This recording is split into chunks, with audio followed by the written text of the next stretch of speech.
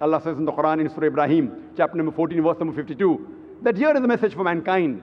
Let them take warning therefrom. Let them know there is one God. Let the men of understanding take heed.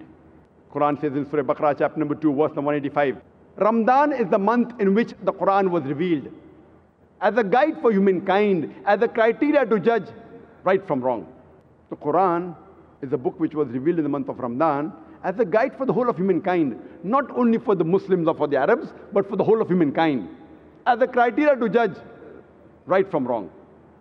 Allah says in Surah Az-Zumur, chapter number 39, verse number 41, we have revealed the message to thee, Prophet Muhammad, peace be upon him, so that thou may instruct the humankind.